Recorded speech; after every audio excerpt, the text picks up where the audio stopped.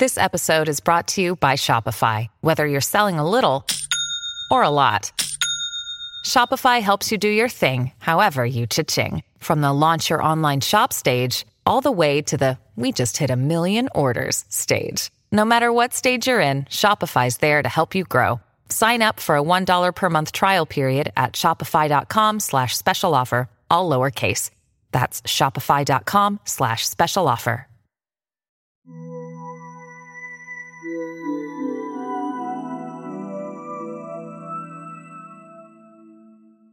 Hello there, folks, and thank you for listening to the show.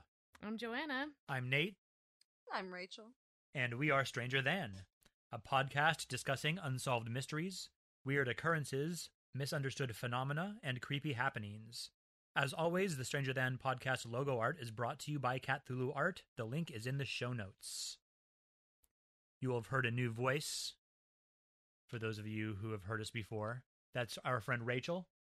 Hello, everybody. She's here to join us on this particular episode, which is ghost stories. Yeah, kind of a random compilation of ghostly things. I mainly chose things that happen around Washington State. And then I have some ghost stories from police and first responders. But I also have one true crime tidbit that I'm going to do. Just for good measure. Just for good measure. And, usually when we do-do... Do-do. when we do-do. Usually when we do a true crime subject, it's usually an unsolved true crime. But this is a solved true crime, but it happened to be one that American Horror Story had used for one of their storylines, and it's like kind of Halloween season, and... Yeah, this will be an episode that comes out right around Halloween, I think. It is. It's Halloween time, so... The weekend before, I believe? I don't know. Think... Close, though. It'll be right around Halloween. Yeah, it's already kind of around Halloween. It is around Halloween. As soon as it hits October 1st, it's basically Halloween. Right. I mean, it's less than 2 weeks away, so... Yeah, at the time of the recording. Okay, yes. The time of the recording. Whatever. It's Halloween time. It is Halloween time. Fucking Halloween time. And so... it just kind of piqued my interest, and I wanted to share. Well, that's fine. I like it. Mm-hmm. I'm going to be reading these stories word for word as written by the person who was submitting them. I got these off of a website, ranker.com, which is a super fun place if you ever just have a few hours to just go down some crazy rabbit holes with creepy stories and weird stuff. And the thing I like about them is that I usually don't, just want to... They kind of summarize things. It's basically one of those slideshow type things, except it's not an annoying one where you have to click every single time and like there's the ads. There's usually something like at the bottom, but you can do it in like one scroll. It's like one page, and I really appreciate that. They'll also have links so that you can look into stuff further. Right, so if you want to go deeper into the story, you can. Right, and I always like to, have on some subjects at least, get a few different sources before I... make it part of an episode. Right. But this one was just a compilation of, like, police and first responder stories that they had, which I thought some of them were pretty fucking creepy. Oh, I'm sure they've got some crazy stories. Oh, yeah. So this first one is from 911 dispatcher. That's gotta be a fucking stressful job. That would be amazingly stressful. I can't even imagine. You get, like, kids on the phone, like my dad's hitting my mom, or, like, somebody, like, they find their kids isn't breathing. I just can't even imagine. People at their worst, just listening to people die. And right. And trying to, get information out of them so you can send someone to help them, and they're being a dick to you because they're in a high-stress situation. They're not really being a dick to you, but they're just being a dick because they just want help, and to them you're standing in the way possibly when you're asking them all these stupid questions when you should just get there now. I can't imagine somebody being a lifer in that position either. Oh yeah, no my shit. Gosh. I mean, I wonder how many of those there actually you'd probably are. burn out really fast. Oh yeah. It seems like you would. That's just such a high stress job. You just have to have like the right type of personality for it, I guess. Just be able to like handle that stress and get rid of it in a healthy way, because that shit'll just eat you up. It's only for sociopaths. I don't think so, because I think you have to really actually care about helping people in order That's- to like yeah. deal with that level of I guess of that's true. stress. Otherwise, there'd be a lot of hang-ups. Uh-huh. Yeah, just like, in never perspective, mind. that's not a problem. I'll call someone else. Be like, your husband's not preeing. That sucks. That sucks for you. That's shitty. Yeah. No. Sucks no. to suck. Next. So, story goes, I'm a 911 dispatcher. I'll always remember Mr. Blue. That's a pseudonym that they're giving him. The nicest old man living kind of out in the middle of the desert. He was tagged in our system as having dementia. We used to take calls from him nearly every night about how his wife's dolls would come to life and torment him. Jesus Christ. Yeah. Or how his wife was kidnapped by them. And apparently it was a known fact, though, that his wife had actually passed away.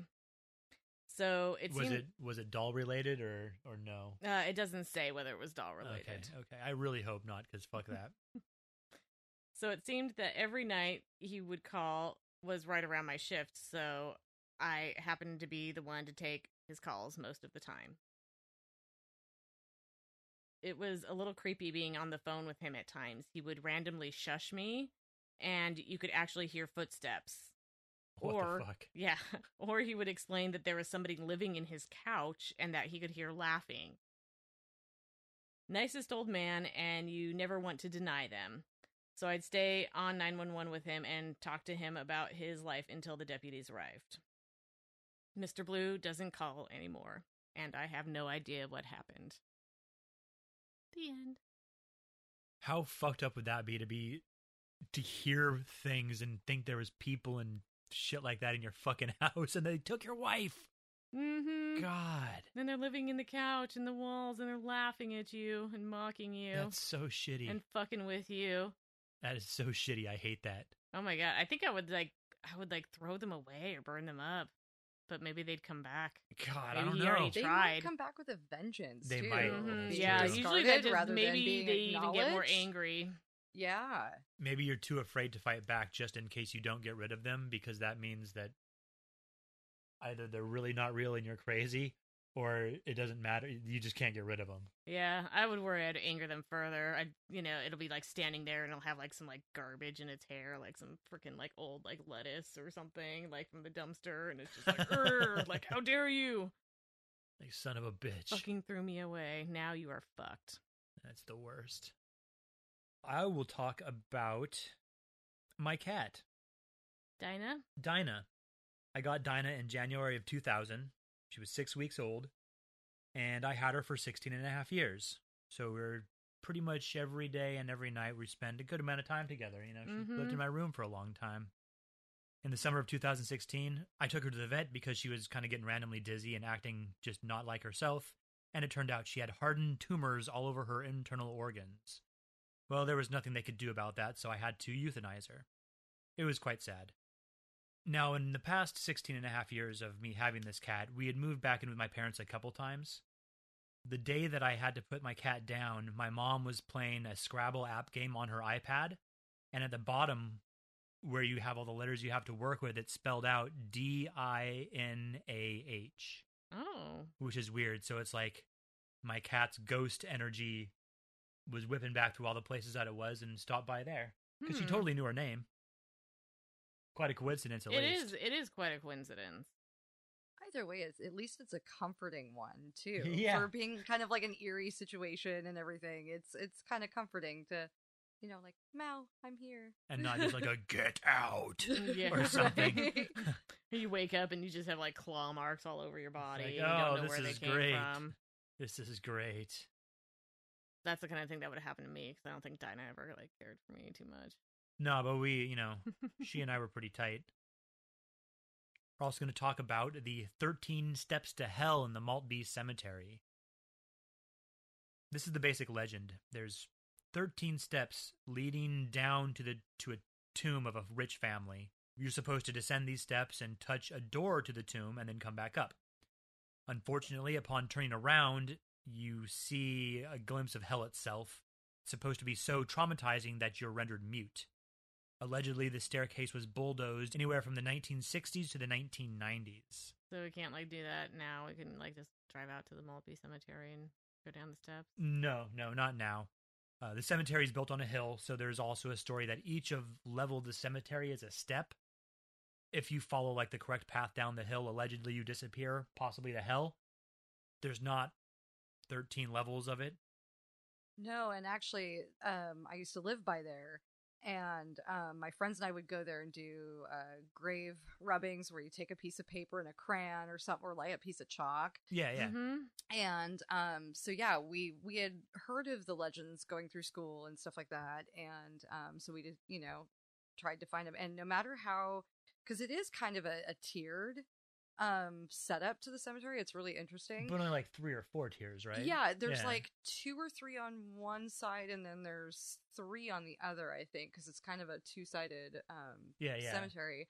And yeah, no matter how you go up and down them, it doesn't add up to 13. But the one weird thing is I have a neighbor that lived across the street who had supposedly seen the 13 steps to hell. And he actually died on Paradise Lake Road not too terribly long after seeing. Holy shit! Yeah, that's he crazy shit got right into there. a car wreck. And I mean, Paradise Lake Road, anyways, is, if anybody has ever driven that road, especially in the snow, knows that it is a hellish road, and it is a very curvy. And you see curvy road. Graves, like little grave markers. Oh yeah, like the memorial crosses, markers in and stuff, memory all of, the way down that road. So I mean, it's not one of those like unheard of things for people to die on that road, but it is just a coinkydink too of here's somebody who saw the steps to hell, was very traumatized by it, and actually died on the road not too far from the cemetery. I went to the cemetery once when I was in high school, and I didn't really find anything of any note. Like, there was that one concrete slab that's someplace around there, and then it was just basically a bunch of Freemason graves. That had like the Freemason triangle-y diamond thingy that they have. The only experiences that I have is the other legend that you hear is that the graves move. And that kind of coincides like when we would do the gravestone rubbings and whatnot. Like the Doolittles are on the far side, and they pretty much stay in their place, but the closer to the entrance of the cemetery, like the gravestones move. You'll go there one time and you'll see a certain set of graves, and then the next time you go, you'll see another set of graves. Like, it's weird. It is definitely weird. That's crazy. I don't think I've ever been to the Maltby Cemetery. I've heard about it, but everyone around here has heard about it. Well, yeah. Well, of a certain age, of course. Mm-hmm. Yeah. I did manage to find an account of a person going down the stairs. I just found it on the internet. They say that once they found the staircase, it was so dark that even their flashlight beams would not illuminate the bottom. He said he descended the first 2 steps and started to feel sick. After 2 more, he felt lightheaded. 2 more after that, he was so cold he was having trouble breathing and could hear some muffled shouts. At this point, he couldn't continue, so he turned around and headed back up the stairs. He claims that he felt something pushing at his back, so like pushing him back to the top of the staircase. He could see his friends at the top of the staircase, but they were blurry and real hard to see. Like, as he was getting closer, they became more clear. Apparently, he had completely disappeared when he went down the stairs, despite being 6 feet tall and only having gone down halfway. Must have been some good acid. It's some good something. There's also been reports of ghostly women and children dressed in rags in the cemetery. I don't know if that's just people checking it out or what. I don't know, but it is creepy. It is creepy as fuck. Like, I've gone like a couple times. One time we went just like at night, kind of through all the like houses and stuff, because it was the 90s. There weren't like a lot of people around really, and right. It was still, you could still kind of get away with shit. And then one time we did go the back way through all those woods, and that is pretty fucking creepy. Yeah, it is. Like, it's creepier doing that, and because it's very quiet, and it's weirdly quiet. Yeah. And it's eerie when you come out of the cemetery, especially like going back. And if you go farther, not towards the woods, or excuse me, not towards the road side of the woods, but like you go through the woods. Oh yeah, the actual like bike trails and stuff back there. Yeah. It does feel like somebody's following you for a bit. It is kind of freaky. Yeah, and it could be just because it's, something creepy that we've had the stories all our lives, basically, or all of our school lives anyway. Or if there's actually something there. I mean, who knows? Yeah. I think the woods late at night it's just creepy in general. That's true. Especially if you're far away from light and stuff. Like, Jarek and I went for a walk when we were on one of our Liberty camping trips. Oh, yeah. And, Liberty's kind of like a ghost town. And we were out walking on the road, and it's a ghost town, but there are some inhabited buildings, and you could see like a light, and they're just super like run down. It's like that motel and like the Ring and stuff. It's just like out in the middle of nowhere, all kind of everything's kind of like rotting, rotting and dilapidated. You'd see a light on, and it's just like, who the fuck is even living out here? Sort of some Ketty cabin shit. Yeah, exactly. And then you just start getting creeped out, and it's like, I'm getting freaked out now. Okay, let's turn around. Like, I want to go back to the fire where there's like lots of people and dogs and. Let's go to where the humans are. This is too right. This is too yeah, scary. because I mean, you would just suddenly get this like really unsettled feeling, like I don't know, like you're just out there and you're alone and you don't know who is in those buildings and what they're up to and what they might want to like do to you, and I don't know. Or have it's you do the to dark, them. And it's just it just freaks you out. I mean, it was just like, okay, I want to get the fuck out of here. Let's go back. I'm really freaking out now. Well, and when you start to feel that in your gut too, mm-hmm. Yeah, like not just because you can play the mind game stuff and kind of play it off, but like once you really start to feel that pit of your stomach, like that cold hard feeling, and you're like, all right, like how is something like gonna like not happen to me at this point? Like, right. If this were a movie, I would be like screaming at the screen to like, like, get out of there, you fucking idiot. Why do you keep going that way? Turn around, go back to the fire. Don't trip. Right, exactly. Do not trip. Make sure you wear sensible shoes. Right. Have you ever been to the Mirkwood Cafe in Arlington? Either of you? No. It's in Arlington, as I said. It's a place we've played a couple times. It's a bar and a tattoo shop. Pretty cool place, actually. Is it? I always wondered what that was like when you guys are going to do a show, and because I remember that you've done a couple Arlington shows. I'm like, I wonder what that crowd is all about. It's just like there's nothing else going on up there, so it's just a random metal crowd. But it's a pretty cool building. It used to be a church, so it's set up kind of churchy. Like the tattoo shop is up above, and then there's a downstairs area, and it's all wood, everything, like the floor and all that shit. Huge stage, cool place to play. Apparently, it's haunted, which I didn't know until I was researching for this show. People report that they're being watched there. And apparently, like the employees and shit will feel like they're being watched when there's no one around. I didn't feel like anything was there. I never felt weird at the place at all. I always feel like I'm being fucking watched. And I was being watched because I was on stage. So that was another thing. Apparently, the Chateau Saint Michel is haunted. Did you know that, Rachel? No. Joanna, did you know that? I did not know that, and I haven't fucking been there, and that's awful because that's like minutes from my house. Oh, I know. I haven't been there either, and it's minutes from where we all live. We all live in within like a 5-mile radius of one another. We're just really but close, guys. I'm just not into like going to wineries. It just seems like expensive and yeah, right. I mean, I don't know what the whole thing is about. I've never been to a winery really.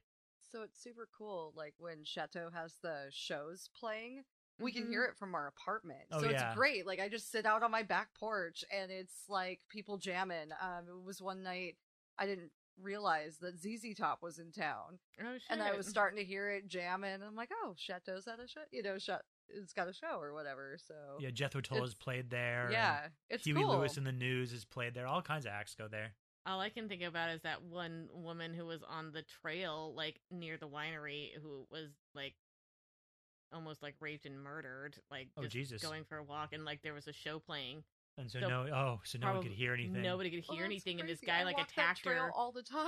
I know, that's scary. It is, and the guy came out and he pulled his shoe. I mean, he obviously knew what he was doing. He pulled his shoelaces off and started to strangle her with it. Oh, Jesus Christ. And just luckily for her, there was a couple other people that came up on the trail and the guy ran off, and they have never caught this guy. Fucking goddamn. Yeah, but she ended up in the hospital because She got garroted, basically, yeah. Yeah. I mean, I'm not surprised. Back in the day, some friends and I were all fucked up out at the Beth's in Bothell.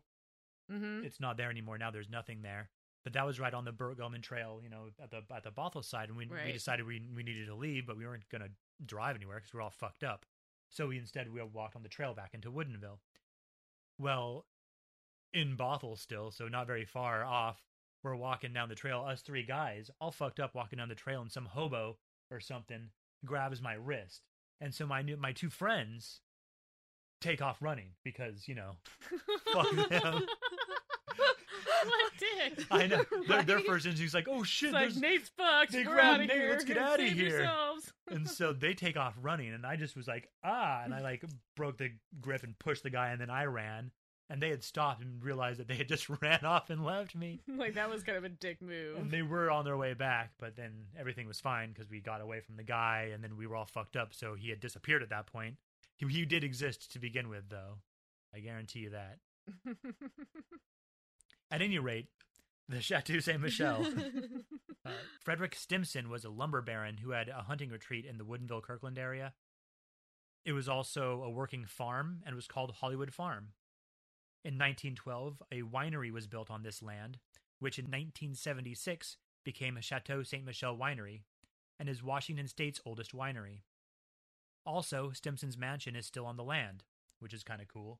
Mm-hmm. I've been to like the Hollywood schoolhouse, like the old schoolhouse. Yeah, that was I think originally a part of the property. Oh Jesus! And that was a shitload of property. They've my daughter Olivia's school has had author's night there, and one of the years that she had author's night there, I mean, of course I'm running late just because of who I am as a person. Yeah, you run late, but I'm trying to get out the door, and we go down to the kitchen, and Lila the cat has just killed a baby bunny. Oh, great. But except it's not dead.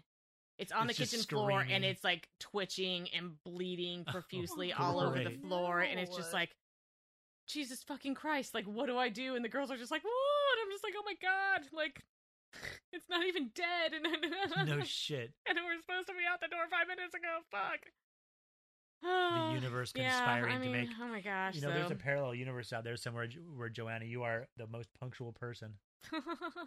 I'm the kind of person that gets angry at people that are late, and looks down upon them. You show up 5 minutes early, and that's you being late. Mm-hmm. Oh God, that's me, guys. I know that's you. You weren't even sure if you were going to show up tonight, and you were still early. Oh God! She shows up. I even took my time getting here. I'm cruising through the neighborhood, looking at all the cute houses with all the cute Halloween decorations and everything. It was so funny. Now that you're here, you'll just have to wait an hour for Joanna to get her ass over here. She texts me when I'm driving to the weed store, and so I call her because I was driving, and I'm like, yeah. What's going on? Come over whenever there's, I'm not there right now, but I'll be back soon. She's like, oh, I'm not sure. It's a long day. I'm not sure if I'm going to come over. I'm like, oh, shit, okay. Well, I'll let you know when Joanna says she's going to be on her way. Because, I knew that was going to give her Rachel some time. Yeah, you got a good, hour. Birth and there so, of time when... And so, yeah, and then Rachel just shows up. I'm like, oh, shit, well. She comes in oh, I'm not sure if I'm going to record. I'm like, yeah. Right. Well, you're here. I am, guys. Hello. You're going to record. Well, it was good to have that little bit of decompression time. Oh, yeah. And I knew. Just cruising through the neighborhoods with Halloween stuff. And you weren't going to have to, like I said, like we said, it's only the parallel universe, Joanna, that's punctual. Right. This Joanna is only punctual if you expect her to be an hour late. Yeah. Because then she's about 15 minutes early. Mm-hmm, it's that's lovely. Right. That's right. You just got to look at it in a certain perspective. At any rate, we do have some friends that are even later than I am. That's true. That are even more of a laggard than I am. That's true. So, You're not the worst. I'm not the worst. You're tied so... for the worst, but still. You always got to have somebody out there that makes you feel a little bit better about Yeah, and it could be worse. I mean, we expected, we all still love you anyway. I was talking to Jarek about moving to Kansas, and when we were sitting in shitty gridlock traffic in Seattle, getting him to like physical Yeah, therapy. yeah. And I'm like, this is one thing I am so not going to miss is all this traffic.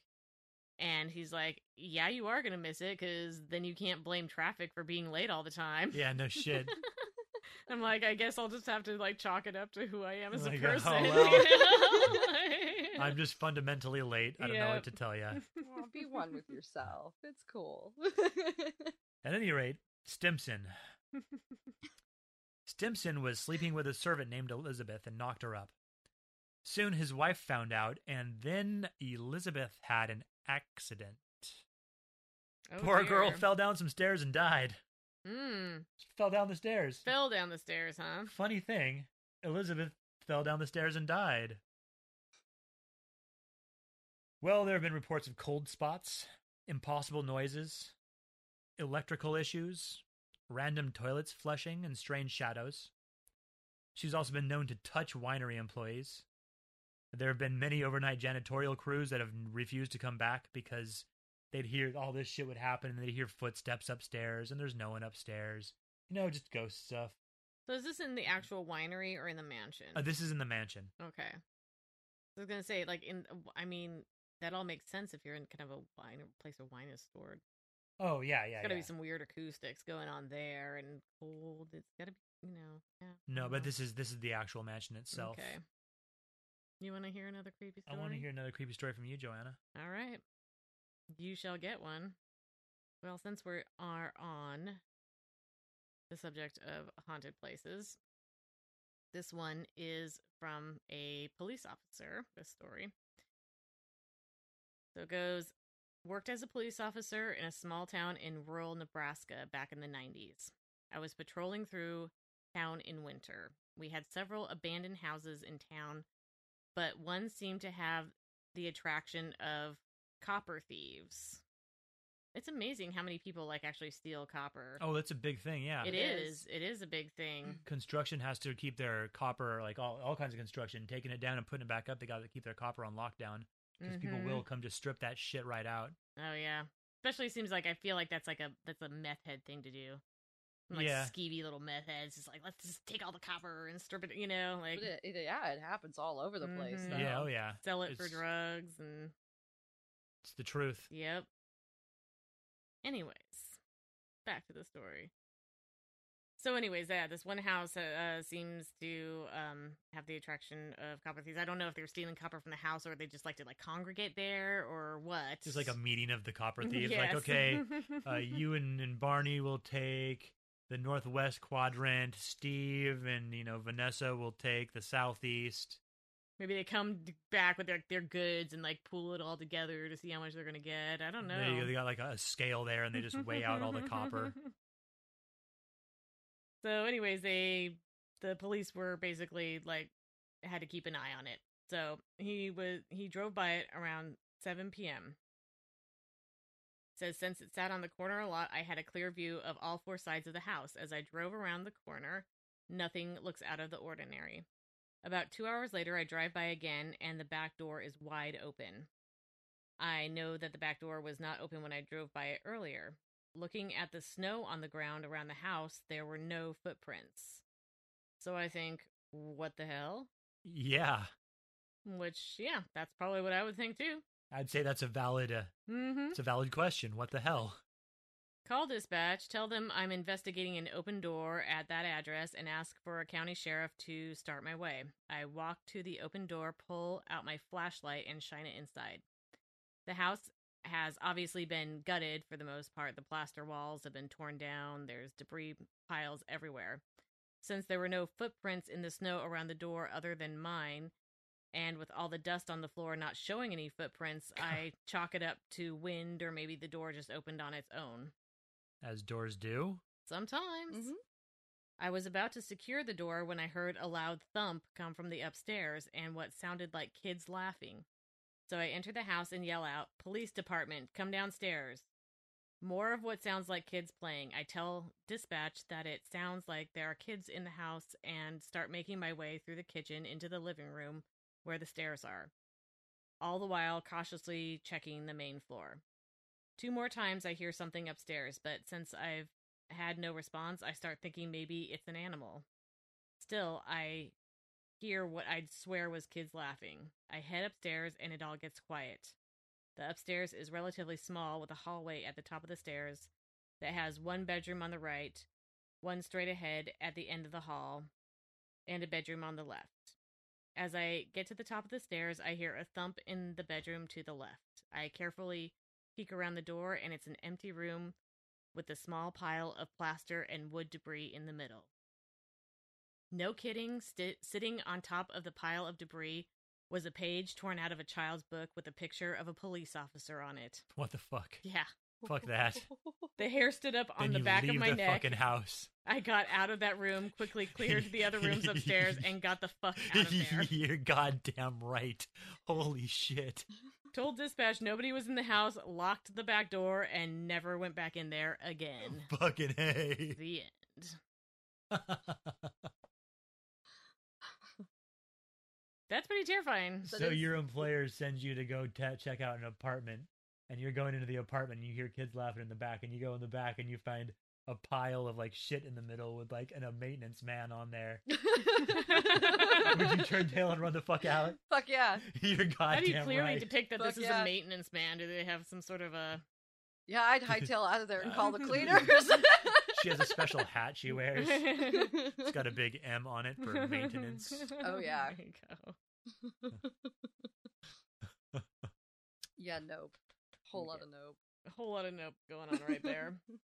Well, Rachel, Well, yes. you used to live in a haunted house. I did. Did you know that about Rachel, Joanna? I did not know that she lived in a haunted house. Rachel used to live in a haunted house. How was your house haunted? I didn't know it when I moved in. They at did the not time. advertise that. They weren't They- like they- haunted no, house. No advertisement, no nothing. Rented this house and started noticing little things like the electronics would do weird things. Weird things like turn on and off, or turn on or off, or like kickstart, or like one of the things I noticed like really weird right off the bat is my old record player, and it had like the cassette player, CD player, everything, right? Oh yeah, like the cabinet deal. Yeah. Right before I got the Victrola one, because the what was that other brand finally died. Yeah. But anyway, so like it never had any issues playing anything prior to moving. And then I would notice like there would be the pause button that would get hit in the middle of a song, and nothing would be It would anywhere just be near it. sitting there, and then It suddenly would just pause. be in pause mode. It would skip tracks, skip songs. Sometimes certain CDs wouldn't play in it. Sounds like the ghost had some, Musical did not, preferences. your musical preferences did not align. Like, I am so sick with of 40 the- ounces to fucking freedom. Right. I'm gonna fucking And, pause that shit right here. And I would think it would be the CDs or something like that. So I'd throw them in my car. I'd throw them in another player, It'd and they'd work be just fine. We're just So it's fine. like, okay, it's the player. But then that player has moved with me to a few different apartments, and it never had the same issues. So like later on in different places, it worked just fine. Yeah, so that musical player, but like in this house, it had all these crazy issues, but never anywhere else. So it would start off with little things like that. It would start off with like weird noises coming from weird places. Even popped my head in the attic to see if any like birds or rodents or anything, were up there. No droppings, no nothing really found. Just dust. Dust with no footprints. just dust. So yeah, it'd be weird knocking sounds. It'd be just weird, just sounds, creaks, but like you chalk it up to the normal groans of a house. Old Right. house settling. Right. Which houses can be fucking noisy. I've gotten like so terrified before being home alone because once there's nobody around and nobody account for the noises, you don't realize how much noise your house makes. All Right. the Just on its TVs are own. off. Right. And, Yeah. The pipes or the wood, or especially when the temperature flux, so much during the day or whatever. But then like it was weird. It's like the house started transforming its feeling. Like when you walk into a house and Mhm. you can feel it right away. You feel the energy of the people, you feel the energy around you. But that house started to change, and it became more negative and heavy. Like, it was almost like weights were on your shoulders when you walked in the front door. It was really weird. Now, how many people did you live here with? So I lived with my ex at the time at that house. So it was just you two? So it was just us two. A guy or a girl? Guy. Guy. Yeah. And I don't mean to call you out on... No, like, on the, hello, I'm here, everyone! on the international wonder that is Stranger Than podcast. Well, yeah. So now if you don't know, now you know. And feel free to, say his actual name or a made-up name, and, nobody will know the difference. Yeah, so... to protect his privacy. Right. I'm pretty good at doing that. We can call him Joey. Oh, good Lord. We'll call him Joey. That's terrifying. No, so we lived there for like 2 years, and then progressively, that house just became heavier and heavier and heavier. And, I had the craziest night terrors of my life at that house. It would be to the point where you would turn off the lights at night and like run and jump on your bed like a kid, like freaked out that the boogeyman's gonna come out.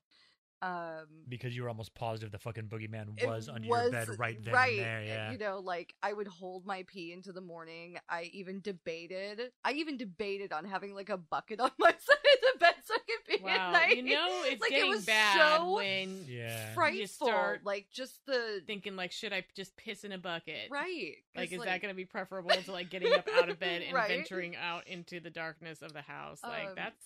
Now, did you ever try to like sage that shit, or did you ever try to? Yeah, tried to, and for sure. It didn't did take? The sage. We even had like little sage packets with like, I can't remember what stone was inside the packets, and we put them like on every door. I salted the windows, did a little dance and chat and everything, and still nothing. And still nothing. It got heavier and heavier. And then one night, we were chilling in the bedroom, and the bedroom was big enough to where we had like a queen size bed and then like a man and a half chair and a TV. It was kind of like our little getaway from the house. Mm-hmm. And so we were chilling off to the side of the room. I had a cell phone on the chair, and the cell phone flew about like 4 to 6 feet, just like shot off the chair. And we didn't have animals at the time. We didn't have, like, there was nobody else around. It's not like the cell phone, like, just flopped off the chair. Like, it just shot across the room. And it wasn't a breeze. No. Yeah, breeze isn't going to really, do that. My ex actually, you don't have a big breeze right in the middle of the room. No, he was the type of person that, like, you could close the windows, and, like, if he could wall up a window, like, that was the type of person he was. Like, there was no open windows, no open doors in that house. Don't remind me of outside. We're inside right now. Right. Yeah. He was that kind of person. So yeah, this phone flew across the room, and it was like, okay, we're done. And then we moved into the apartment complex that I'm at now. So. Yeah, and everything's fine now. 100% latered on that house. Yeah, no, like, it was immediately after that we started looking for a new place to live. Like, if it's starting to throw shit, not just like mess with electronics, but if it's starting to throw shit, no. So up until the cell phone incident, it was mostly harmless, mostly just kind of annoying. It was like, it was just like the annoying feeling. It was the creepy, the annoying, like the heaviness, weighs you down. The night terrors were awful. Yeah. Well, yeah.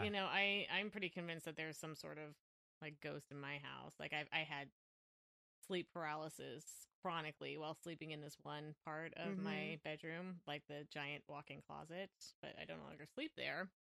And then there was one time where a picture literally flew off the wall at Jarek when he was walking by, which it was a picture of like him as a baby, which is weird.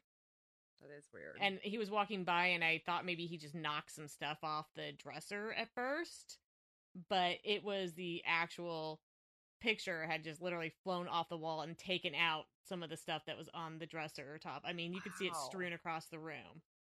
It wasn't just like, oh, it came off its nail and like kind of fell and took some other stuff out with it. It was just like, no, this thing like flew off the wall and took some shit out and went way across the room. It was pretty crazy. That's really weird.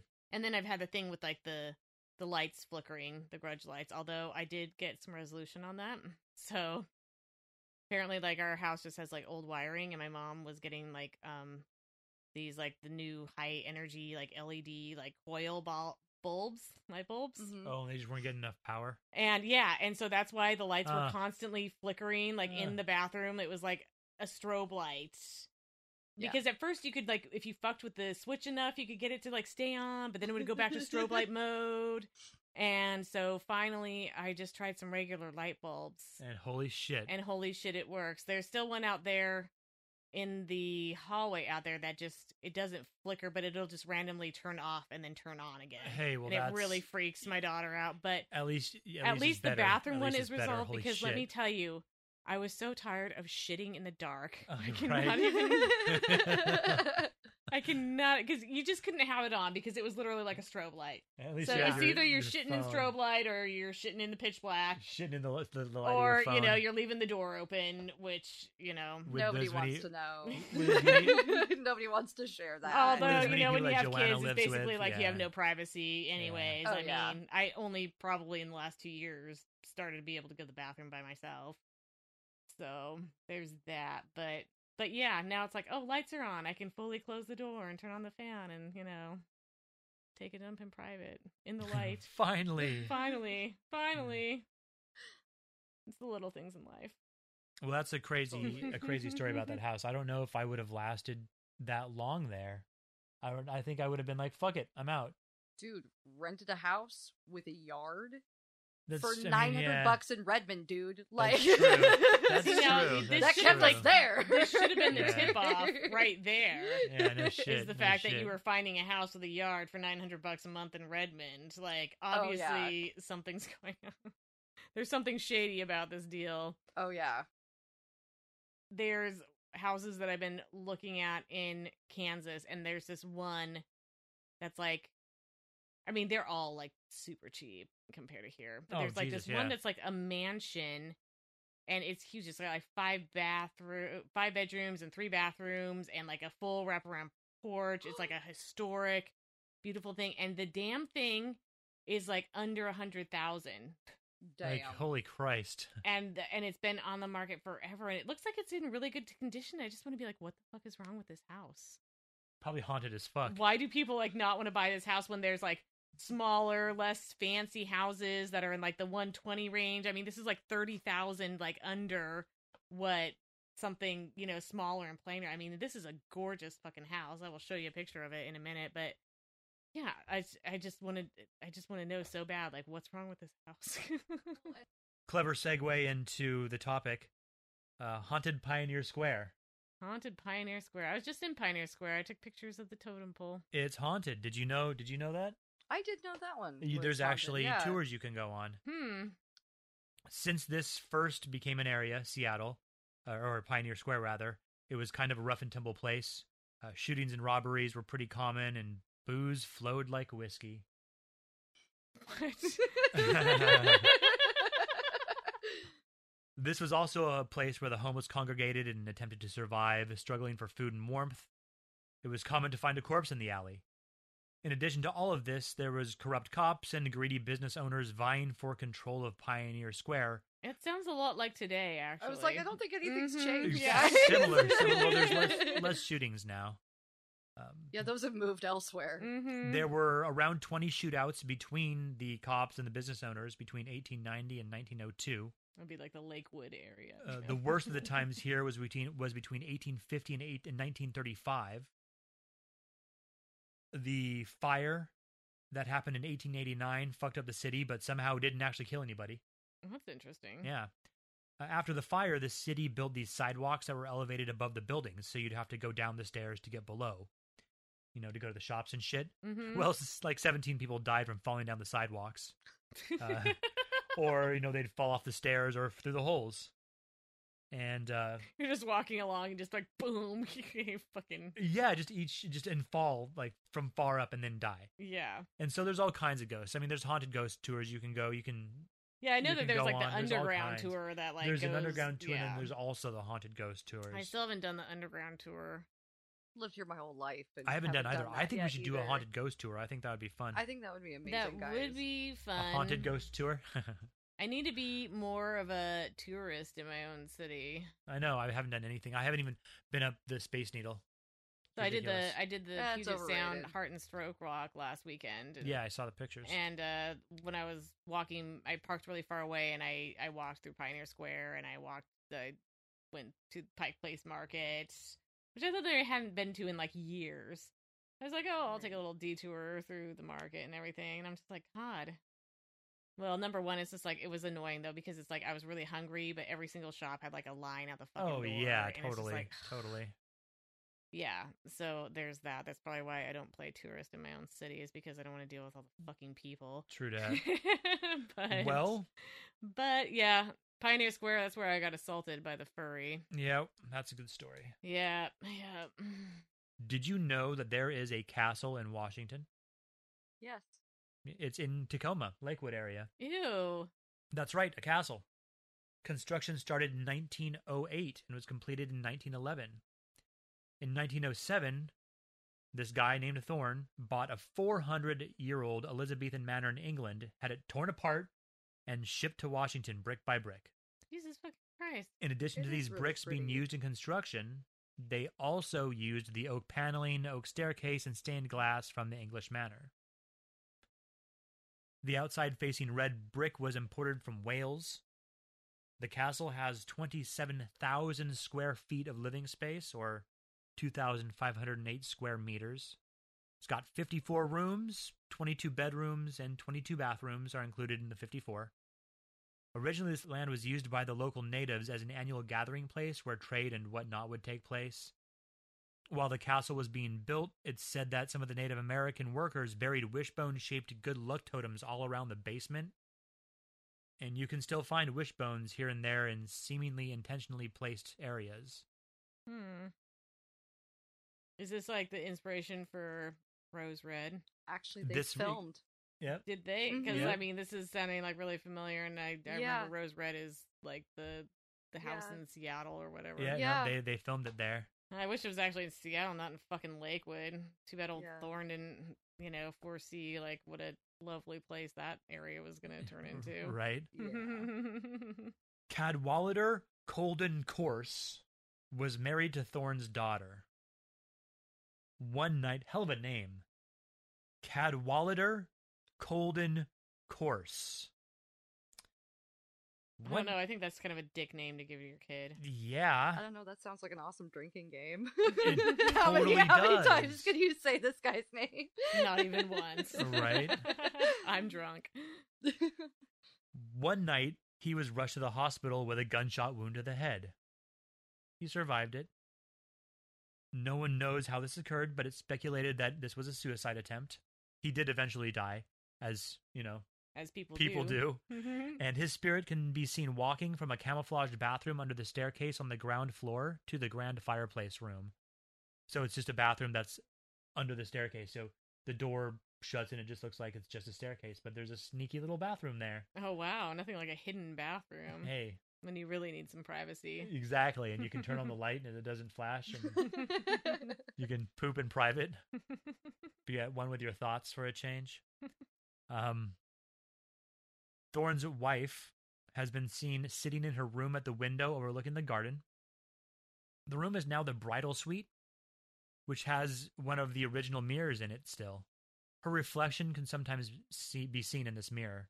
So a bride or whatever is doing her hair or makeup, and then she'll see this lady in the mirror. Thorne himself has been seen walking around. He wears turn-of-the-century riding clothes and even confronts guests and asks them what they're doing there before disappearing. Oh, really? Yeah. The Thorne's kind of a dick like that, huh? I mean, he's probably just confused why this random harlot is in his house. Because, Yeah, it's like, what the fuck are you doing here? anybody is dressed not like he's accustomed to people dressing. They're supposed to be in evening suits and shit. Like, what are you doing here? State your business, sir. Yeah, except not an English accent because he's in fucking Tacoma. Yeah, but didn't he import that didn't import the fucking thing from Yeah, but that's England? just the castle. Yeah, but I think, like, everyone kind of, like, said stuff that way even a long time ago. It wasn't that long ago. It was the 1900s. Yeah, well, long ago that, I mean, Tacoma wasn't fucking Tacoma. Otherwise, he never would have, like, It's true. shipped his expensive fucking castle over there. Fair It's like, answer. you know what? I have Fair this beautiful answer. estate in England, and I'm gonna bring it brick by brick over to fucking Tacoma, to Lakewood, because that's the place this castle needs to reside. That's okay. Well, that's yeah. that's So fair. Loved Fair. the Yeah. smell of misery and garbage Mhm. so much. It just Who hit doesn't? his heart. Dude, I mean, I just don't understand how anyone even lives in Tacoma with that stink. Like, every single time I have to drive through it, it's just like, They just Yeah. get used to it. I bet. I mean, the whole thing just smells like fart. I mean, it's just like, it's There's so the hard-boiled bad. egg factory that's right in the center of town. I think it's actually a paper mill. Yeah, that it's a paper. creates It's a those- paper something But I mean, factory of some sort. Yeah. you would think in this day and age they would learn to, like, make it so it doesn't smell. And I mean, how does it permeate through, like, half the city? I mean, not all of it smells. You first get into Tacoma, it's not that bad. Yeah. It's like when you just kind of, Probably depends on the wind. it depends on the wind and the weather, but I mean, there's always a point where it's just like, oh, there it is. There's the fucking Found smell. it. Found it. It smells like, so at work they used to have to soak leather in water and put it over the casts and then press them. That way they wouldn't stick or something. I don't know. But it smelled like Tacoma. Ah, Yeah. yeah. Like leathery feet. Yeah. So Oh, at That this leathery castle, feet. Gross. at this castle, they have reported ghostly smells. I'm sure that's in addition to the Tacoma smells. Mm-hmm. The sound of servants moving around their quarters have been heard. Books moving, footsteps, voices. There's a report of a. There are also reports of a small child being seen standing at the lake shore, and those will like see a child and be like, "Oh my god!" and rush down. Then the child won't be there, and that's supposed to be a grandchild of a former owner who drowned. Mm. We also have a mental hospital, We actually have two. Just 3 actually. Oh, The yeah. third one is the one we'll be talking about, the third built one. There may be Yeah. more now or less, but Right. when this was built, it was built as a third. This is the Northern State Mental Hospital in Cedro Woolley. In 1911, the hospital opened for business and before long became the largest asylum in Washington state. Patients from the northwestern part of the state were all sent here, so King County and then the surrounding counties pretty much. The patients here were treated in various ways, one of which was, in fact, farm work. They believed that physical labor would aid in their recovery, so they just would send them out to the fucking fields and shit. I think this is also maybe a little, opportunistic for them. Maybe a bit. It's a like, bit. we need some good slave labor going on here. They also used electroshock therapy. Shocker. Yo, yeah, I see what you did there. High five from across the room. They Back also at ya. performed lobotomies. Oh. They would sometimes sterilize people for the greater good. Lovely. It said that many of the patients were kids and that they were there for sometimes what we would recognize as like, I don't know, ADD. They'd send in postmenopausal women because they're acting all crazy. No, when it's just hormones being cruel.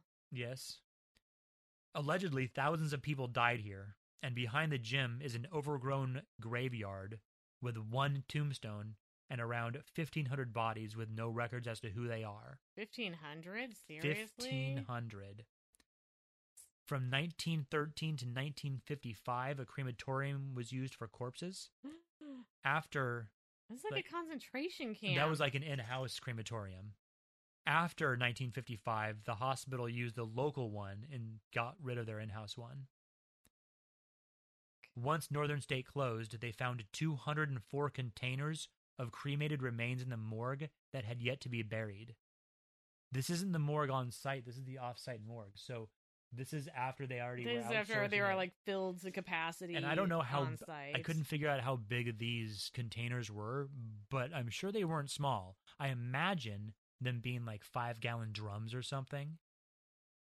For just one body? No, I mean No. that's like Well, a no. shoebox. I don't think that it's just a container with one body. I think it's a whole bunch of bodies dumped into these containers. Oh, But I don't know because that's just how I read it. gotcha. It could be that they went body by body, but I don't really think that's the case. Because yeah, usually they're like book sized or shoebox size. Yeah, shoebox. I'm not sure. Remains. Like I said, I'm not sure the size of the containers, but they had 204 of them regardless. Any ashes unclaimed were buried in the Hawthorne Cemetery in Mount Vernon. This hospital closed in 1973, though most of the main part of the hospital is used as a drug treatment facility by Job Corps. People have witnessed a little girl with a red ball and a man looking for her. A ghost they call Fred, who tosses bedpans and sheets. What a fucking dick. Tossing bedpans. Bedpans in their contents. That's disgusting. Mm-hmm. People also have seen a nurse hanging from a noose. And then cold spots have been reported all over. Well, that's fucking awful. That's not the best. Do you have more stories, Joanna? I do have more stories. I think I'll get into my true crime story here. I think that's a lovely idea. Tell us about your true crime story, Joanna. So, real quick background on this. American Horror Story, season 1, Murder House. Watched it, Rachel? Oh, yeah. It's still my favorite season. The first season? I've seen the first season. Yeah, the first season is still my favorite. I've seen a lot of... I haven't seen, like, the last, like, 2 recent I haven't either. ones. And I like the other ones that I have seen, but Murder House is still, like, my favy. Oh, yeah. I can watch Murder House, like, over and over again. Great stuff. So, in this season of American Horror Story, they depict a killing in, like, 1968 where this guy broke in and killed 2 nursing students. Mm-hmm. And then they, those fuckwads come back and try and, like, recreate the crime at Murder House. Yeah. So, that original murder was actually based on an actual murder committed by one Richard Speck. Richard Speck. Richard Dick Speck? Speck. Yeah, Dick Speck. Dick Speck. And it's actually interesting because they actually toned it down quite a bit in the show. It's much less than what actually happened. In the show, it's 2 nurses killed when this fucking piece of shit actually killed 8 nurses in one night. Although I think that they toned it down just to make it fit in the context of the storyline, because I think I actually know this story now that I think about it. Yeah. It's pretty famous. Yeah, I think it's like one of the first, like, mass murders, like, ever. I think I do remember this.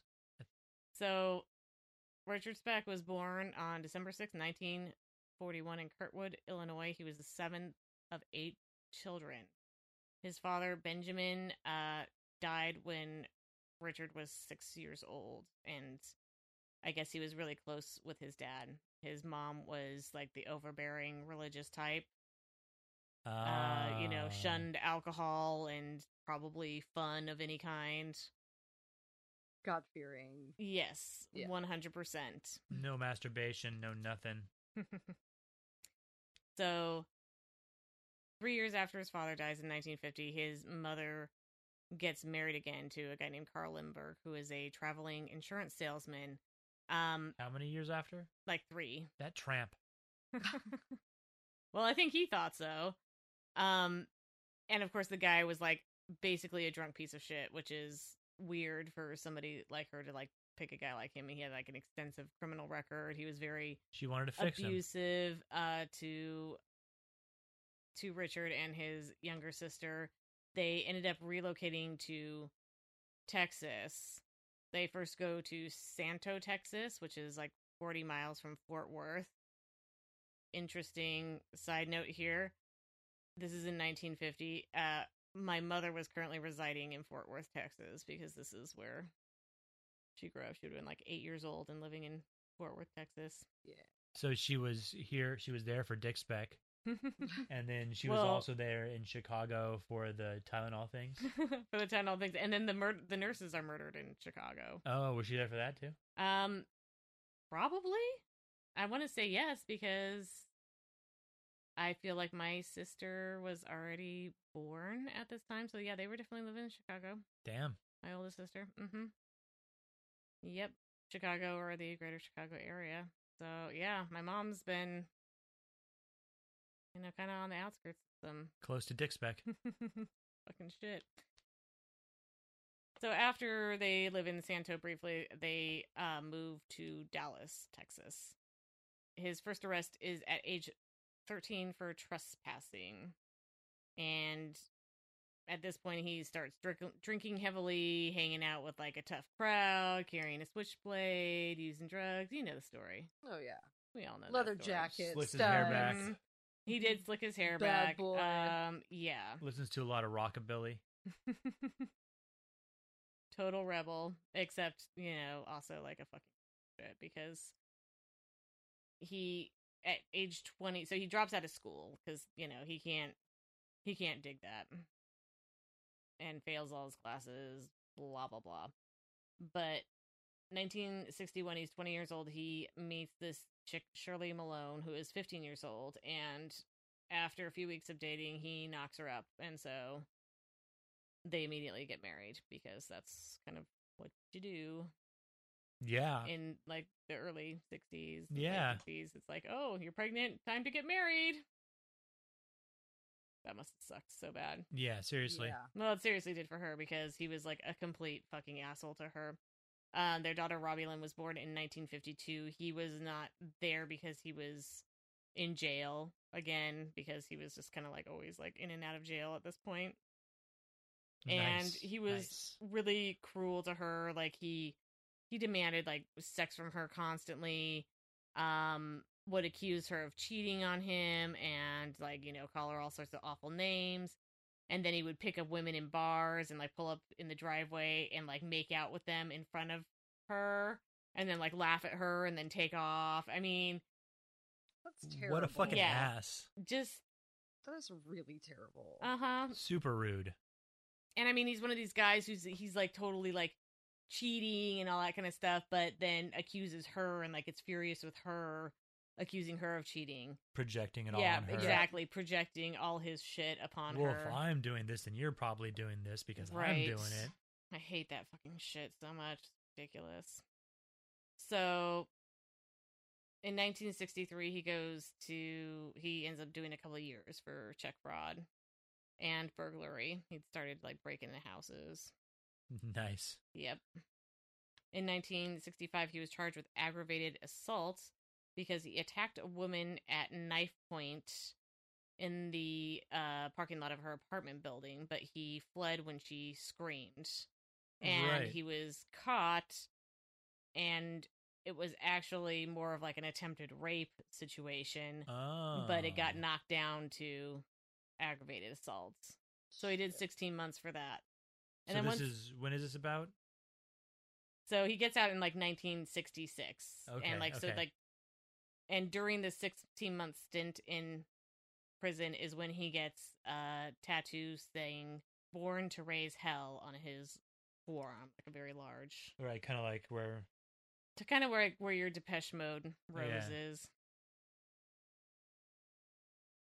So, January 1966, Shirley, his wife, files for divorce, and I'm sure she gets it. yeah, good move on her part. Yeah. For sure. Yeah. Like, oh, no, great idea. This guy is not good. Yes, absolutely. So she files for divorce, and within 1 month of her filing for divorce, he ends up getting in a knife fight in a bar and stabs a guy. As one does. Yep. Again, mean- charges got reduced to disturbing the peace. Yes, yes. Like stabbing people, that is technically That is disturbing. disturbing. I mean, they're not yeah. wrong. It is disturbing the peace. At this point, he then Right? He burglarizes a grocery store and leaves his car in the parking lot. And so therefore police kind of tie him to the crime. Like, oh, it was probably this douchebag. Yeah. Yeah, because I mean, just not known, I guess, not the smartest. Yeah, I burglar, hope he's obviously. pretty. No. No. No. He's not. He's not at all. He might get a little prettier later, but Maybe that's we'll why get to he's that. like taking up a life of crime is because he's not smart or pretty. Yeah, could be. Could be. I think he's just mostly like a angry, misogynistic piece of shit, who That could doesn't, be it too. Could be it. What do you think, Rachel? It sounds like he's got some trauma and got some shit going on in there. Yeah, a bit. And A bit. But you know what? We all have trauma, and I really hate these fucking assholes that go out and rape and murder women and do stuff like that, and then essentially blame women like they're the victims. Oh well, my mom was married some other guy, and my wife was cheating on me, so that's a valid excuse for me to go out and rape and kill people. I mean, come on, right? Like that happens to a whole bunch of people that don't do that. Right? Exactly. So I would never dismiss that person's behavior whatsoever. It just shines a light on how they became the person that they are. Oh, they still can be a piece of shit. I'm not going to take that label away from them, but you have a better understanding of how their piece of shit came to be, right? And how it smells. Well, I 100% feel that children and teenagers even are definitely a product of the environment in which they were raised.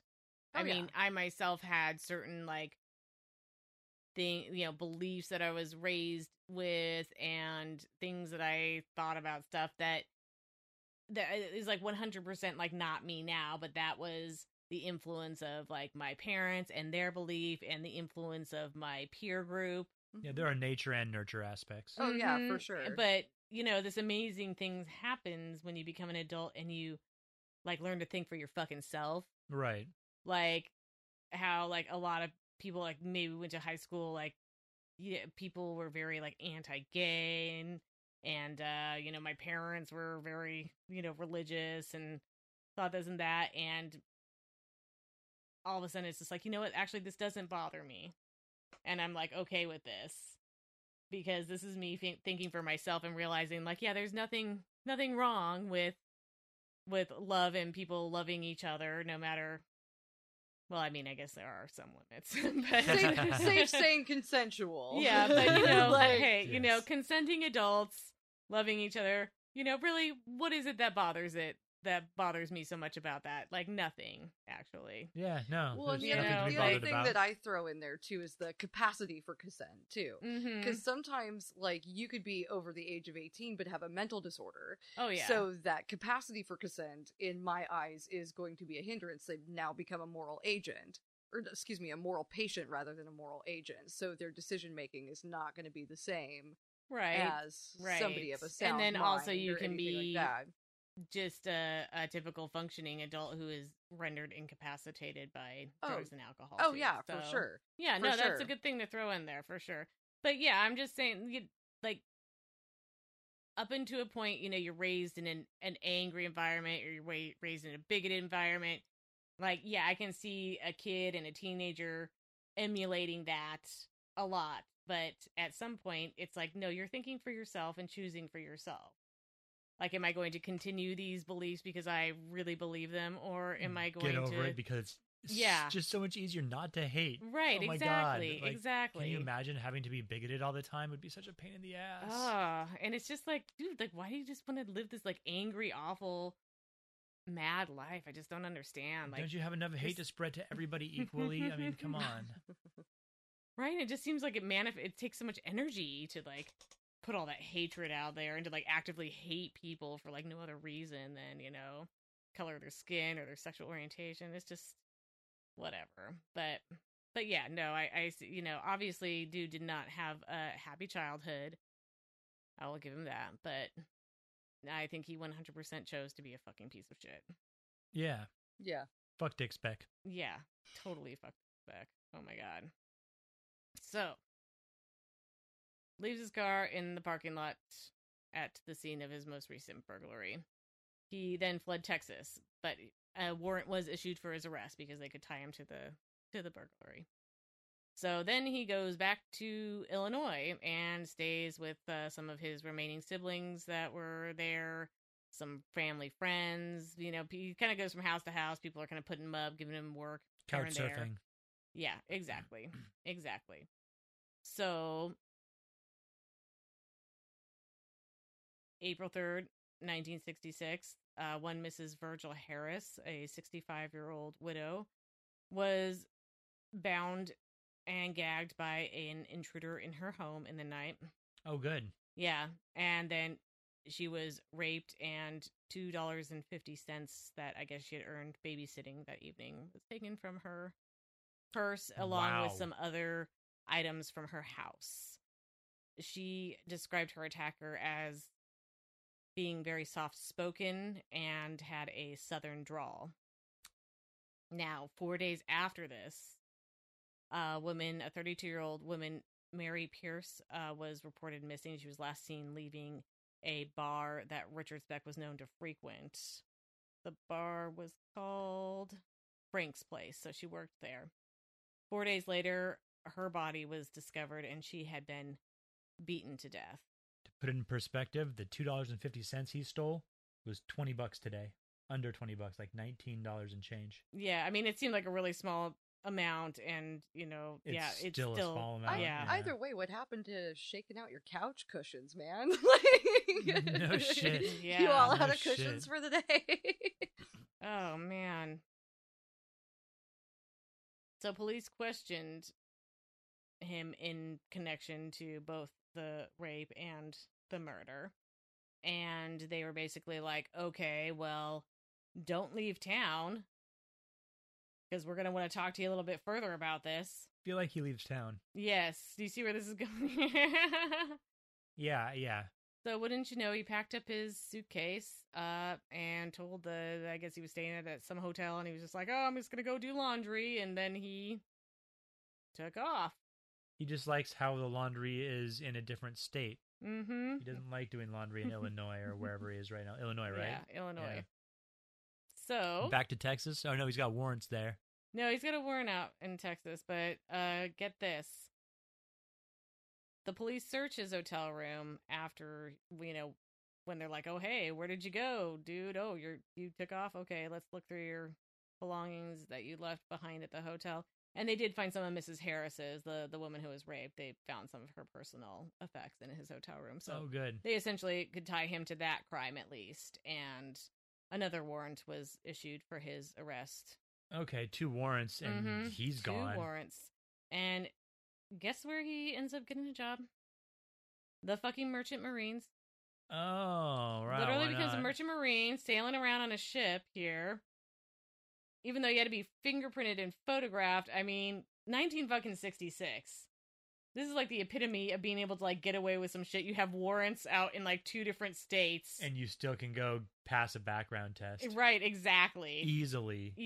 Like, oh yeah, take my fucking fingerprints. That's fine. Yeah, like I don't fucking care. I'm not worried about that at all. Right? In another state. Yep. You could use your like real name still and everything, and it's like you don't get run through some computer or anything like that, and where it comes up like, yeah, wanted. Like maybe grew a mustache. Parted his hair a different way. Yeah, totally. It's like, how did anybody get caught doing anything? They barely did, and then if they got caught, they broke out. Just like, how did you break out of jail? I was just thinking about the Alcatraz. Yeah, one the other day. I mean, Alcatraz is supposed to be haunted, you know. Oh yeah, I'm sure of that. But yeah, I love it. I love it. So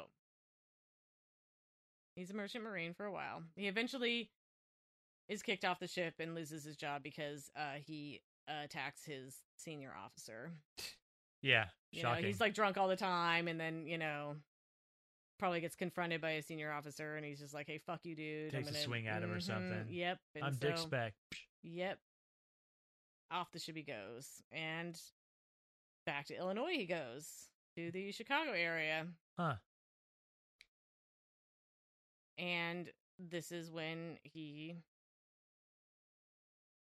commits, the worst of the worst, the murder of 8 student nurses in one night. So the date is 7/13/66. So putting this in context, his wife filed for divorce and he fled Texas like January 1966. This is all in like 6 months. He has stabbed a guy. He has raped a woman, probably likely beat to death another woman. And now joined the Merchant Marines and then got fired. Yes. And now we come to July 13th, 1966. He knocks on the door of a townhouse that nursing students for South Chicago Community Hospital, they currently reside there. And 23-year-old Corazon Amaro answers the door.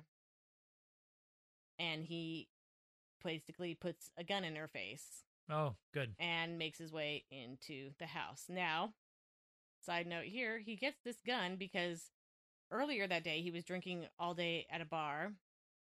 And he somehow had an interaction with a 53-year-old woman. He forced her into his hotel room where he bound and raped her. And then she had the gun in her purse. And so he stole that from her.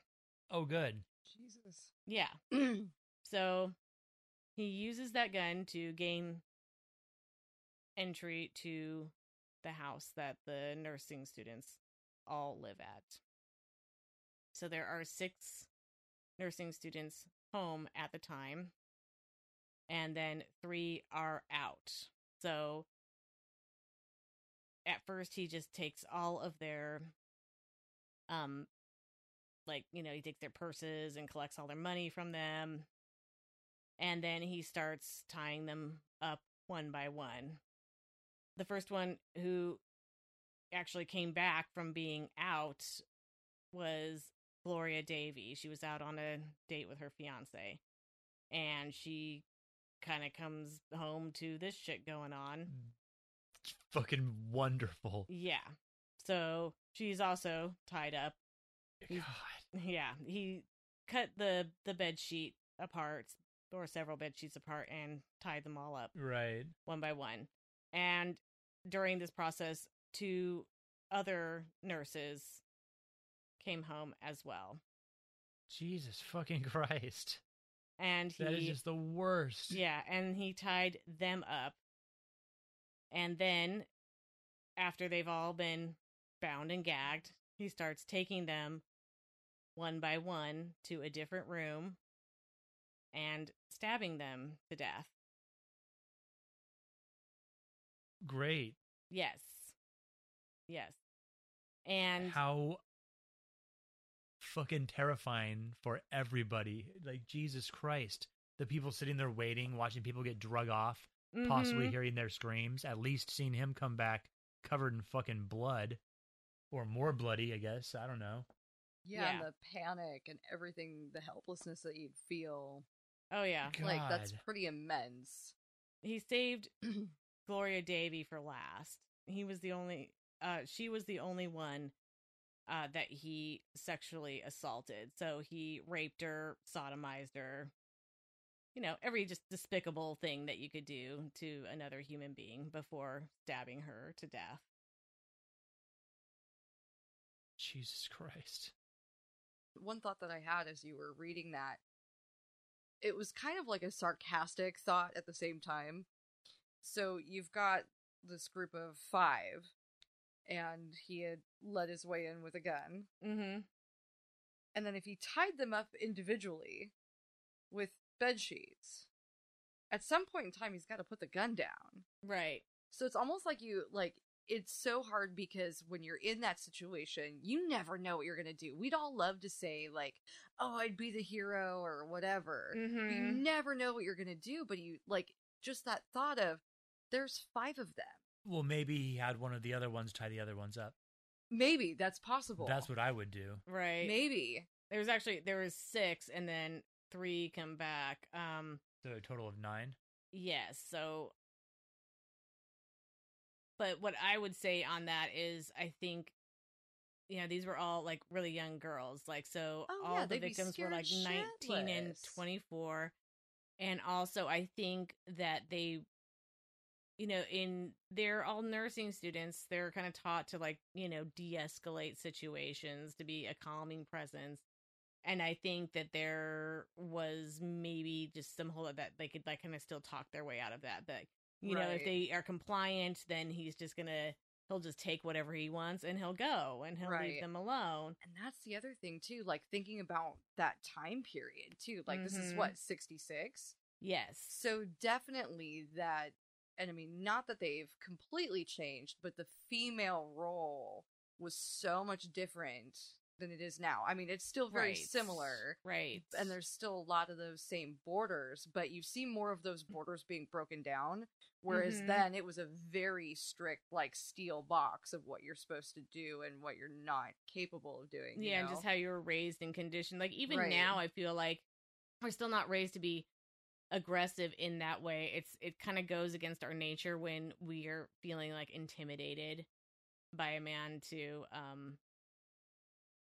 to be forceful and to be like, no, because I think our instinct is to more like kind of use psychology or use something to kind of like placate them and then to extract yourself from the situation. Right. You don't want to enrage them further by It's a Right. survival being- technique. Exactly, Right. exactly.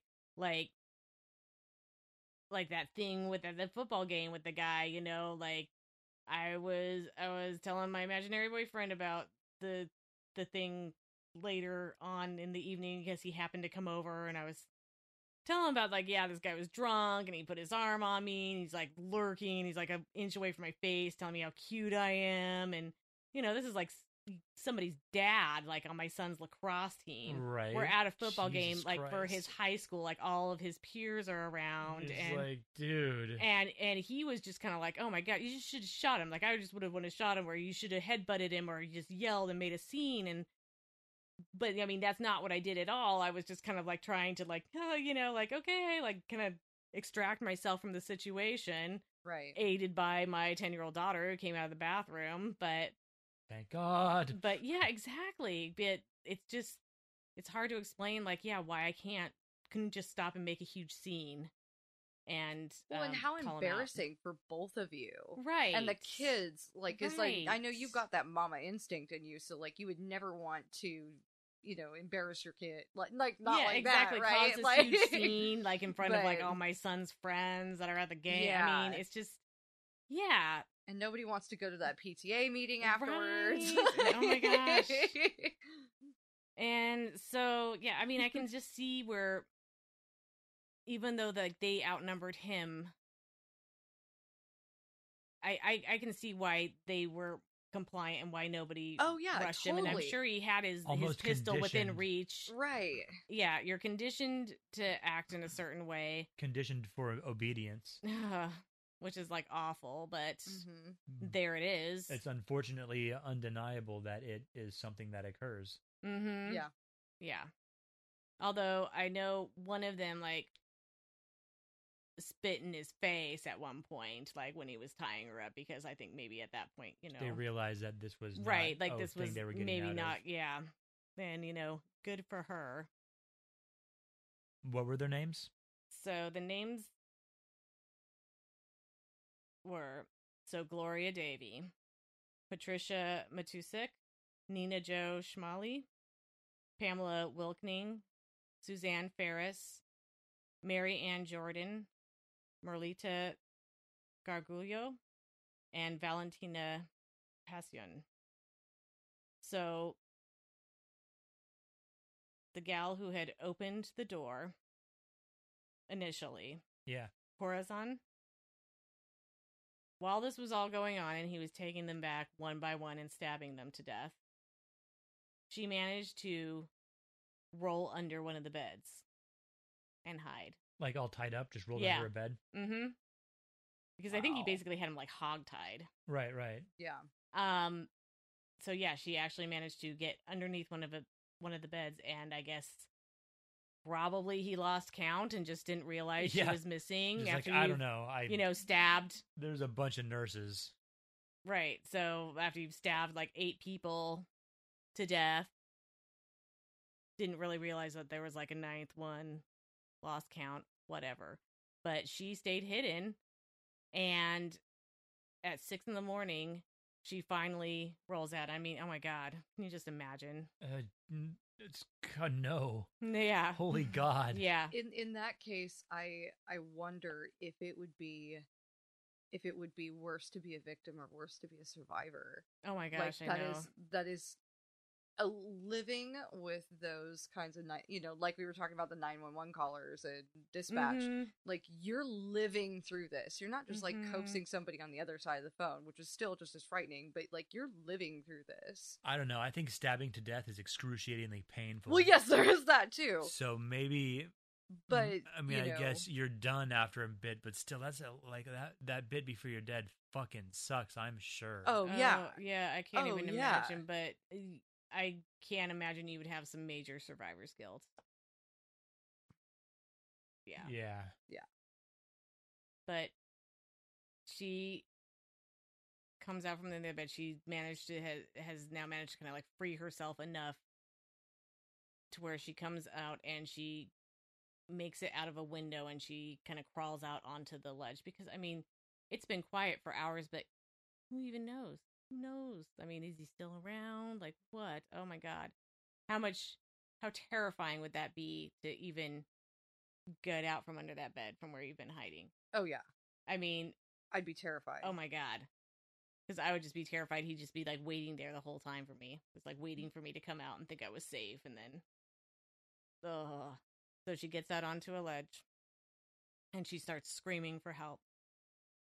And the words that she screams are, "I'm the only one alive. Oh God, I'm the only one alive." Jesus. Yeah. Mm-hmm. Yet again, that question of is death, better than being a survivor? Like, I did read some, not a whole lot, but I did kind of skim through some stuff about her, and that she's quoted as saying that she tries to find happiness and smile every day, because probably that's the only way that you're gonna cope with something like that happening to you. Yeah, no shit. Yeah. So it seems like she's gone on to have a fairly normal life, which is fortunate. Yeah, that's good. I mean, shit, if you're going to survive, you may as well not just survive, but actually live. Yes, Exactly. and it's her. She was able to give a very accurate description to the police, including his "Born to Raise Hell" tattoo. Nice, and so they caught that motherfucker. So well, at least that is out on the front page of the news within hours. And that's the point that he realizes, like, oh shit, there's a living witness and they can easily ID me. So he tries to kill himself. He's holed up in whatever, shitty motel he was staying in, and he slashes his own wrists. But he didn't die. A hotel worker actually came in and found him and called an ambulance. Oh shit. So he ends up at Cook County Hospital. Been to that hospital, side note, when I lived in Chicago and Nice. had a allergic reaction to getting stung on the lip by a wasp. Oh, Yeah. Yeah, it's the one that, the show ER was based off of. Cook Oh, wow. County General, yeah. Crazy. Yeah, so anyways, he's rushed there, and they're, treating him and wiping the blood away from the forearm, and the doctor sees the tattoo and notifies the police. Fuck. Yeah. And it's just like, oh, buddy, you're fucked now. Remember, kids, if you're going to commit a bunch of crimes, don't get marks that can be recognized. Or maybe just don't commit a bunch of crimes. I think that would be a way better way to go with that. Moral of the story for the evening. Whatever. Don't be a dick. Don't be a dick speck. Yeah, Don't be a dick dick speck. Good call, Rachel. Don't be Don't be a dick dick speck. So, Dick Speck is caught, arrested, sentenced to death, but then that is overturned because Illinois stopped doing the death penalty. Oh. Like at some point they're just like, oh yeah, we're not going to do this anymore. So it was changed And to so life. it was converted to life in prison, but it was one of those like life sentences where you could still be eligible for parole. Oh. But he was denied 7 times Yeah, good. for parole. Good. Yeah. Is he dead now? He is dead now. So Good, he good. died December 5th, 1991. So he died 1 day short of his 50th birthday. He had a heart attack. Nice. Now, 5 years after he died, this is fucking weird. Some anonymous lawyer like submits some video footage that was taken in the Illinois State Penitentiary of him and some other inmates. And I don't even know what the context was of like who is filming this and what the fuck is going on in the state pen in Illinois. I think part of it being submitted was to show that there is just a shitload of corruption going on there, because here's Dick Speck and he's wearing women's underwear and he has boobs, like a nice set of fucking tits. I saw the video. Really? Yeah. I mean, this guy turned straight up into like Buffalo Bill from Silence of the Lambs, and I am not Crazy. shitting you one bit. So he had... He reminded me so much of fucking Buffalo, but would you fuck me? I mean, so he had titties, probably because they smuggled like female hormones in. Huh. And he's wearing like underwear, and at some point, like this wasn't in the video that I saw because it was like edited for television and stuff. Fucking. So he made But he was like he was like blowing like other male inmates and snorting coke. Huh. Yeah, so yeah, he's just running around women's underwear. He's got titties. They're snorting cocaine. He's sucking off other guys. And All apparently right. this guy filming it is also asking him, and when he went to trial, he initially was just like, oh, I must have been like high. I don't remember killing, 8 women. Yeah. Right. And then at some point during the trial, he confessed, but, expressed remorse, of course. Oh, yeah, I feel really fucking bad for them and their families. Yeah. Wow. Well... But in this creepy ass fucking video where he's all Buffalo Billed up with his fucking titties hanging out, he gets asked by whoever is filming this. I don't even like get this fucking video. It's just like, what the fuck is the deal with this video? It apparently was done in 1988, and it's just weird as fuck. I'll see if I can find like a link to it on the internet so we can post it on the thing, because it's just, I mean, just when you thought it couldn't be any creepier, It gets there. it really does get to that place. So when the guy filming asks him why he killed those nurses, he says, it just wasn't their night. And then goes on to say, if you're asking me if I felt sorry, no.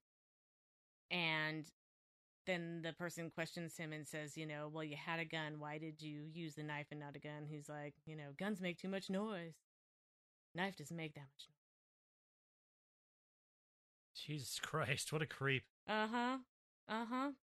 And then Wow. he also stated, if they knew how much fun I was having in here, they would turn me loose. Yes. And I mean, literally picture Buffalo Bill. I totally am. I'm getting this Yes. mental image, and I don't And think it I is can erase because it. it is 100% like this. And I watched this video like late at night too, and it was just like, oh, Whoops. like I shouldn't have done that. Nightmares forever. Wow. Dude. So yeah, that is the story behind the lightly sugar-coated story of, Dick Speck. That is the story of Dick Speck and his murderous fucking rampage. May he rot in hell because he's a fucking piece of shit. Fuck him. Mm-hmm. Well, Totally fuck that guy. Oh my god. well, I do have a couple more stories that will now be palate cleansers. I also have a palate cleanser too. I saved one. So Okay, good. We'll go with the Oxford Saloon in Snohomish. oh, the Oxford. Built in 1900 and ran as Blackman's Dry Goods, in 1910 it became a saloon. Ever since then, the building has been used for many different things, but Oxford has always been in the name. The people who first turned it into a saloon did some remodeling, including adding the vestibule to the entrance that has the staircase that went to the rooms above. They were kept as boarding rooms. However, it's rumored that a local businesswoman named either Kathleen or Catherine rented the rooms out as a high-class bordello. Do you guys know what a bordello is? Yeah, that's a whorehouse. Yeah. It's a whorehouse. It's a fancy way to say whorehouse. It sounds cozy. It does. It does sound cozy. Cozy like a Bordello. prostitute. Bordello. Or like Sex a worker. mellow wine. Sex worker. No, they were straight up prostitutes. I know, but Yeah. you know, let's use proper terms. Sex worker. Sex worker. At any rate, It's a sex worker's residence. Okay. a bordello. Not a whore. At first, she was never seen at the saloon, but she actually ended up living in one of the upstairs rooms. The saloon was subject to violence over the years. The basement was a men's card room and a bar. A cop named Henry was said to moonlight as a bouncer at the bar, and one night while breaking up a fight, he got stabbed and died. Henry's ghost is said to still be at the saloon. Apparently, he likes to hang out on the stairs leading down to the basement, and he likes to hang out in the ladies' restroom, where he likes to pinch ladies. And When if they're on the toilet? No, after they stand up, he pinches their ass, and if they confront him, because apparently they can see him, he just disappears. Oh, well, you know, I guess that's one of the perks of being a ghost. You can just be Yeah. a total fucking perv, and then it's like, oh, no consequences. Here I fade away. Motherfuckers. Well, hey, at least he's not a dick speck. That's I know, true. That's true. God, how haunted do you think that fucking townhouse is? Jesus Christ, I hope they bulldozed it. No shit. It's like, this is why you should just bulldoze places of Bulldoze them, salt mass them, and then start over. murder, because it's just not good to leave those vibes for someone else to walk into and The old bordello rooms are now rented out as office space, and ghosts also hang out up there. At least 3 do. One is a man wearing a bowler hat, and the other 2 are women. One is thought to be Kathleen or Catherine, whatever her name is. She is wearing a purple dress with purple bows. The other ghost, Amelia, was forced into prostitution by Catherine. Her body Oh, was found in damn. her closet, curled up. No one was sure if she was murdered or if she committed suicide.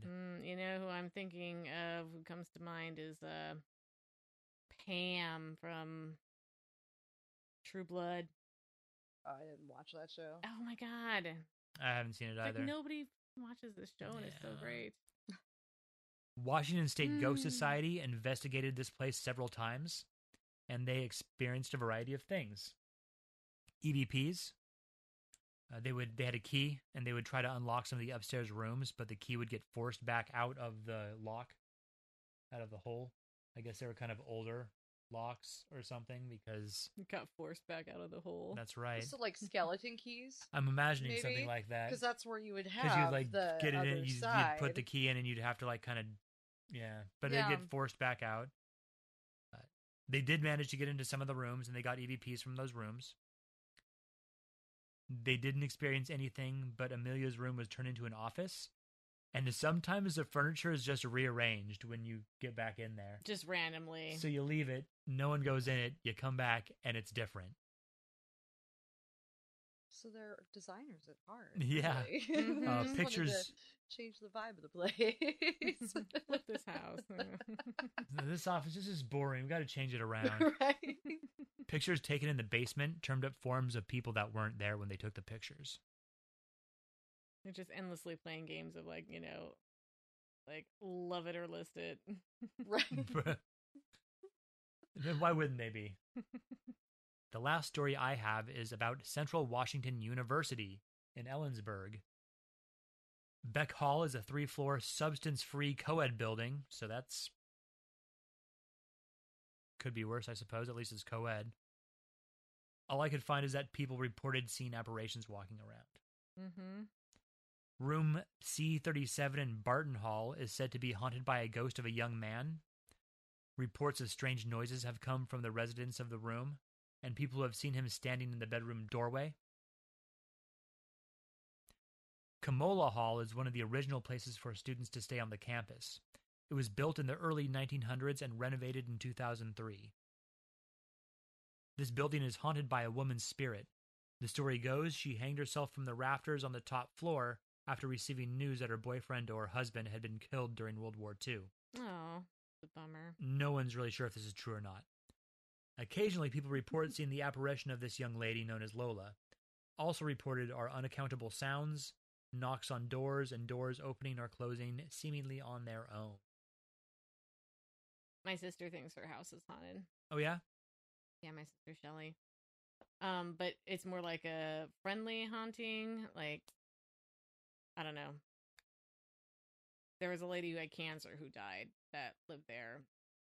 And the house was bought, and she bought it when it was like in foreclosure. So she did all this stuff, all this like Buddhist chanting and whatever to, you know, really bad vibes out of it. So whenever she like knew the lady's name and everything, I want to say it's like Sheila, but whenever there's weird banging or something, she's just like, "Oh, hey Sheila, how's it going?" You know, Just addresses it. and just like, "Oh, how you doing there, Sheila?" Like she's totally cool with it. She's not terrified by it.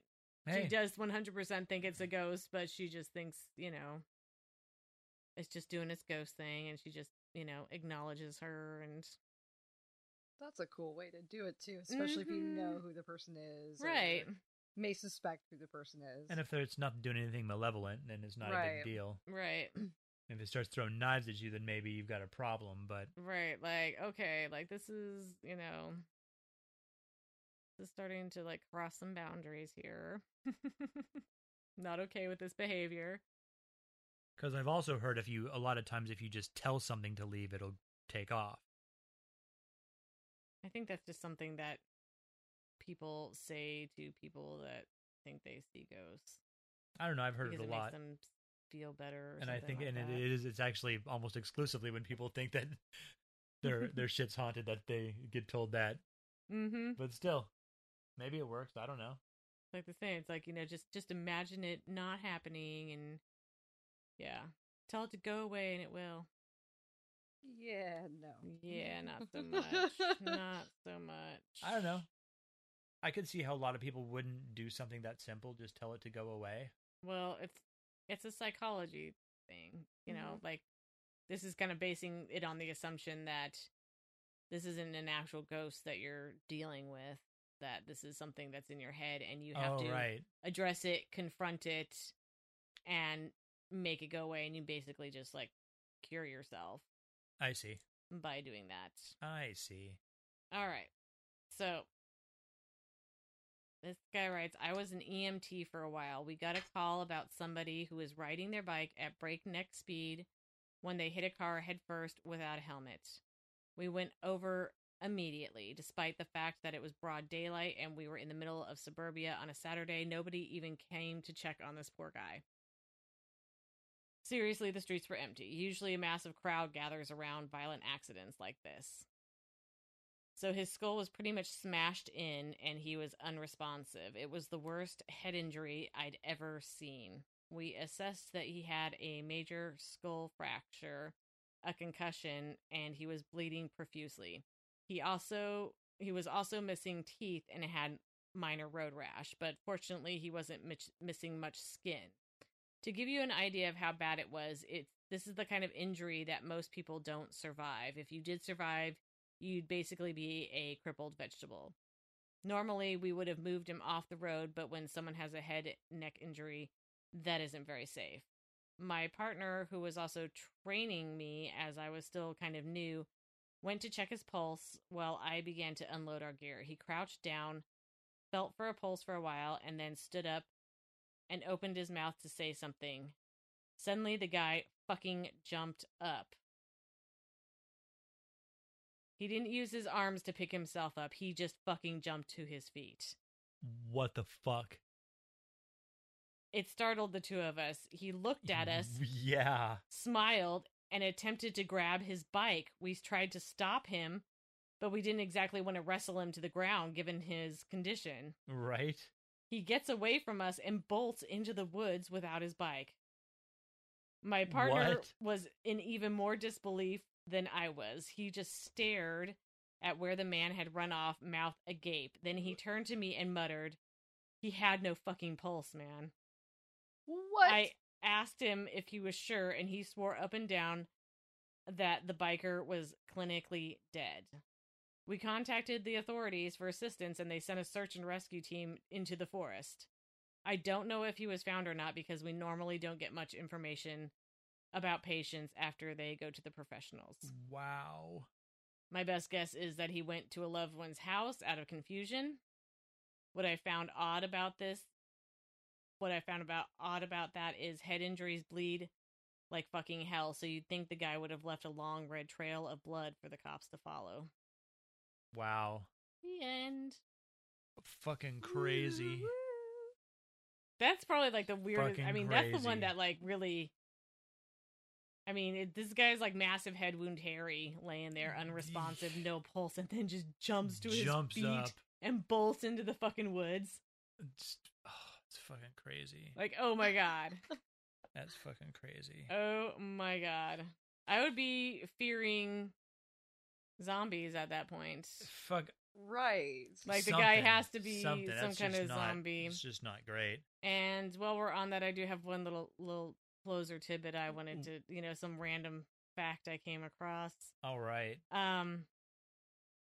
So there are such thing as zombie ants, Mhm. apparently. Oh, yeah. Yeah. I know about those. So the good old Ophiocordyceps unilateralis, which is a fungus native to Brazil, Thailand, and Africa, falls from the trees. It burrows through the heads of ants into their brains and causes them to lose control of their body. The ant climbs a tree, clamps its pincers onto a leaf, and dies while the fungus continues to grow and sprout more spores. I do God believe damn. there's zombie slugs too that are Oh, with God, that it's similar like something virus like or something that. like I think that. I've I remember heard something taking about that, zombie slugs. Yeah, and I think they're Oh. like eyeballs pulse or something crazy Oh, like that. dude, I could have I can't even sworn in bio imagine. class I can't we even had imagine studied something like that. Yeah. something like not- that, it's not like good. jumping into just like not the good. human Oh, no, population. fuck it. That'd be bad. That would be so bad. That would be very bad. I mean, not only the fact that it's like zombie shit, but I mean, imagine something burrowing through your head and like basically controlling your brain, where you have to like sit there and die, and then spores just grow out of you. Like, gross. And are you conscious the whole time? That would be shitty. That would be shitty. Yeah. That's just a shitty way to go. Well, Rachel, thank you for joining us tonight. Thank you guys. Yeah, do it you was have, so much Oodles of fun to hang out you and you talk. do all this art and you do all this this jewelry and stuff. Do you have any online presences at all for it yet? So you can find me at Rusty Phoenix. Spelled out for the listeners. RUSTYFOENIX. And is that on Facebook or? That is on Facebook. I'm just kickstarting after much pushing and prodding from all my friends over the years. I am finally starting to get out there. So nice and slow and easy, but yeah, you can find me out there. Share, whatever. And then I'll be working on getting an online platform to sell from as well. It's some cool Nice. stuff she sells at her show sometimes. And other than that, check her stuff out. We'll put it in the show notes. And also, we'll post it. We can probably post a link in the Strange Space too. Oh, yeah, we'll post a link in the Strange we'll put Space a link as in well. Our group. So If it'll you be haven't joined our group, join our group. join our group. Soon we'll have a Patreon. Check out our t-shirt shop. And I guess we will talk to you next time. Have a happy Halloween. And stay strange. Do you enjoy the Stranger Than podcast? Please let us know. Rate and comment on iTunes. Check out and like our Facebook page, facebook.com/StrangerThanPodcast, our Twitter @_StrangerThan, or drop us an email, strangerthanpodcast@gmail.com. That's strangerthanpodcast, all one word, @gmail.com. Also, feel free to email us any strange, mysterious, or misunderstood stories or topic suggestions that you'd like to share or hear about.